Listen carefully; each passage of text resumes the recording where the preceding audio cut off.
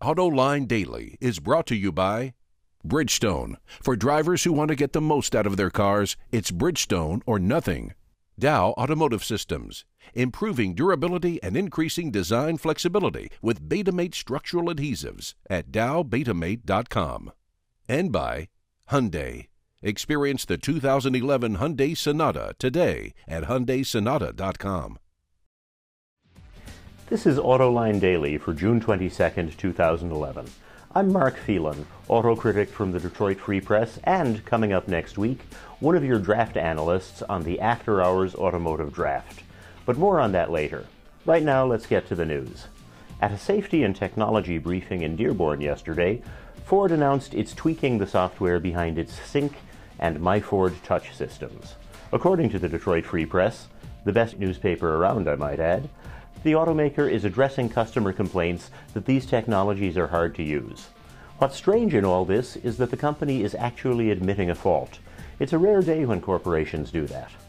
Mark Fields, Ford's president of the Americas, said internal quality evaluations showed some issues with the systems. He said they're working to address the problems quickly. It'll be interesting to see if Ford takes a hit on the latest J.D. Power initial quality study, which is due out tomorrow. Last year, Ford was the highest-rated non-luxury brand in the survey. Ethanol is the drama queen of the fuel industry, and it's in trouble again. The Detroit News reports the Environmental Protection Agency is proposing another reduction in the use of cellulosic ethanol. Back in 2007, the U.S. enacted a law requiring 500 million gallons of alcohol end up in gas tanks in 2012.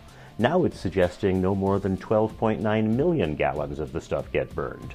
It blames market availability for the cutback. This is the third straight year the EPA has slashed its cellulosic ethanol requirements. By 2013, America was supposed to consume 1 billion gallons of the fuel, but this goal will certainly get scaled back as well. Remember Pontiac and Saturn? Of course you do. Millions of people still drive these vehicles today, even though GM sent them off to the big parking lot in the sky when it went through bankruptcy in 2009. In a bit of bad news for the company, 2/3 of Pontiac owners and 3/4 of Saturn drivers are defecting to other automakers when it's time to buy a new car.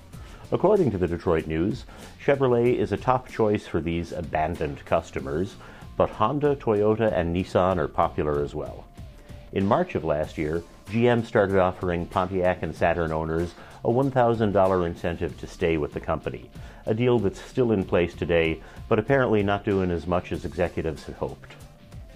Most major car companies are making huge investments in emerging markets like India and China, but Daimler CEO Dieter Zetsche warns of mounting risks in these countries.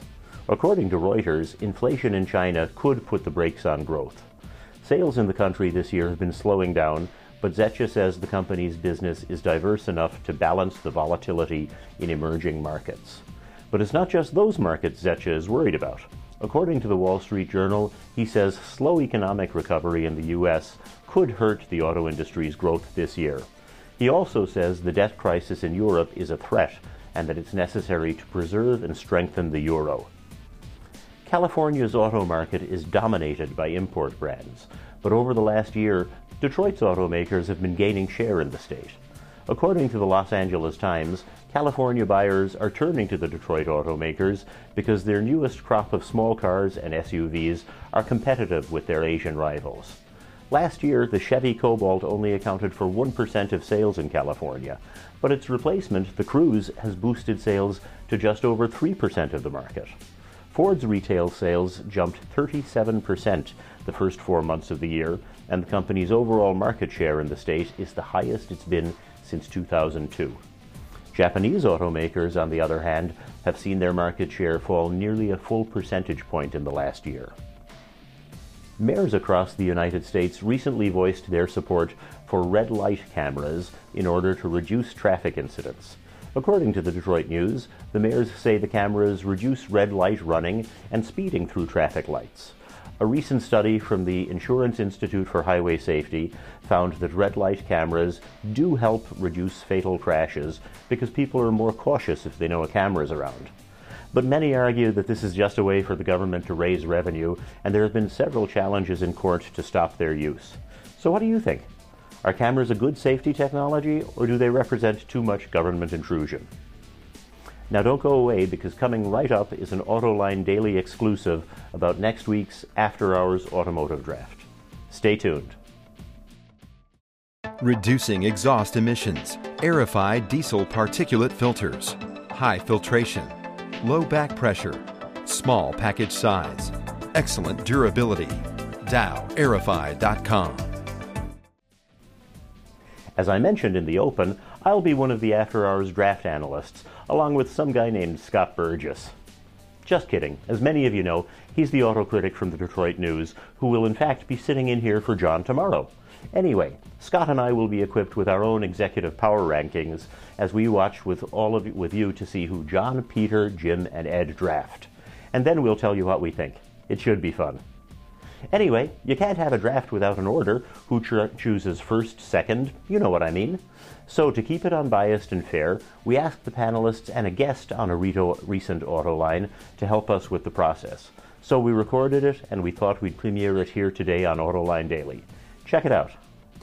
Welcome to the first round of the Automotive Fantasy Draft, which we'll be doing on Autoline After Hours. But to pick who's going to be in this draft, we're about to tape an Autoline Detroit, and we've got Tom Murphy from Ward's Auto World, Michelle Krebs from Edmunds.com, and Peter Marks, the chairman, president, and CEO of Bosch for North and South America. They're going to help us do this first one. So, Tom, announce which ones you're dropping into the hat here. I have John McElroy from Dymaxion Motors. That's me. That's my car company. What else you got there? I also have Peter DiLorenzo from Renzo Motors. All right, there's two of them. Michelle? And I have Jim Hall from Automobiles Bistango.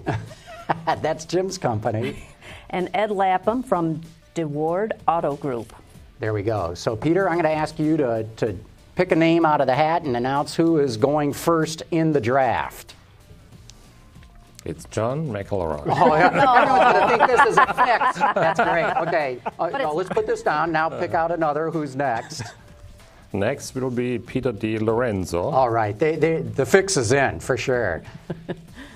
And third, Ed Lapham. Ed Lapham, and that leaves Jim Hall. Jim Hall last. Well, there you go, folks. You know all about how this draft is going to proceed now. If you'd like to learn more, go to our website or tune in next week for Autoline After Hours. Wow, do you think that was fixed? Well, the Autoline staff swears it wasn't. So the order of round one is McElroy and Dymaxion Motors choosing first, followed by DiLorenzo and Renzo Motors, with Ed Lapham's DeWard Auto Group third, and Jim Hall's Bistango last. But remember, each round will be reversed, so Hall will pick first in round two, followed by Lapham, DiLorenzo, and McElroy. So that's the first annual Autoline After Hours Automotive Draft next Thursday, June 30th at 7 p.m., though you might want to tune in early. You never know what may happen. That's it for today. I'm Mark Phelan, auto critic of the Detroit Free Press. We'll see you next week at the After Hours Draft. Take care.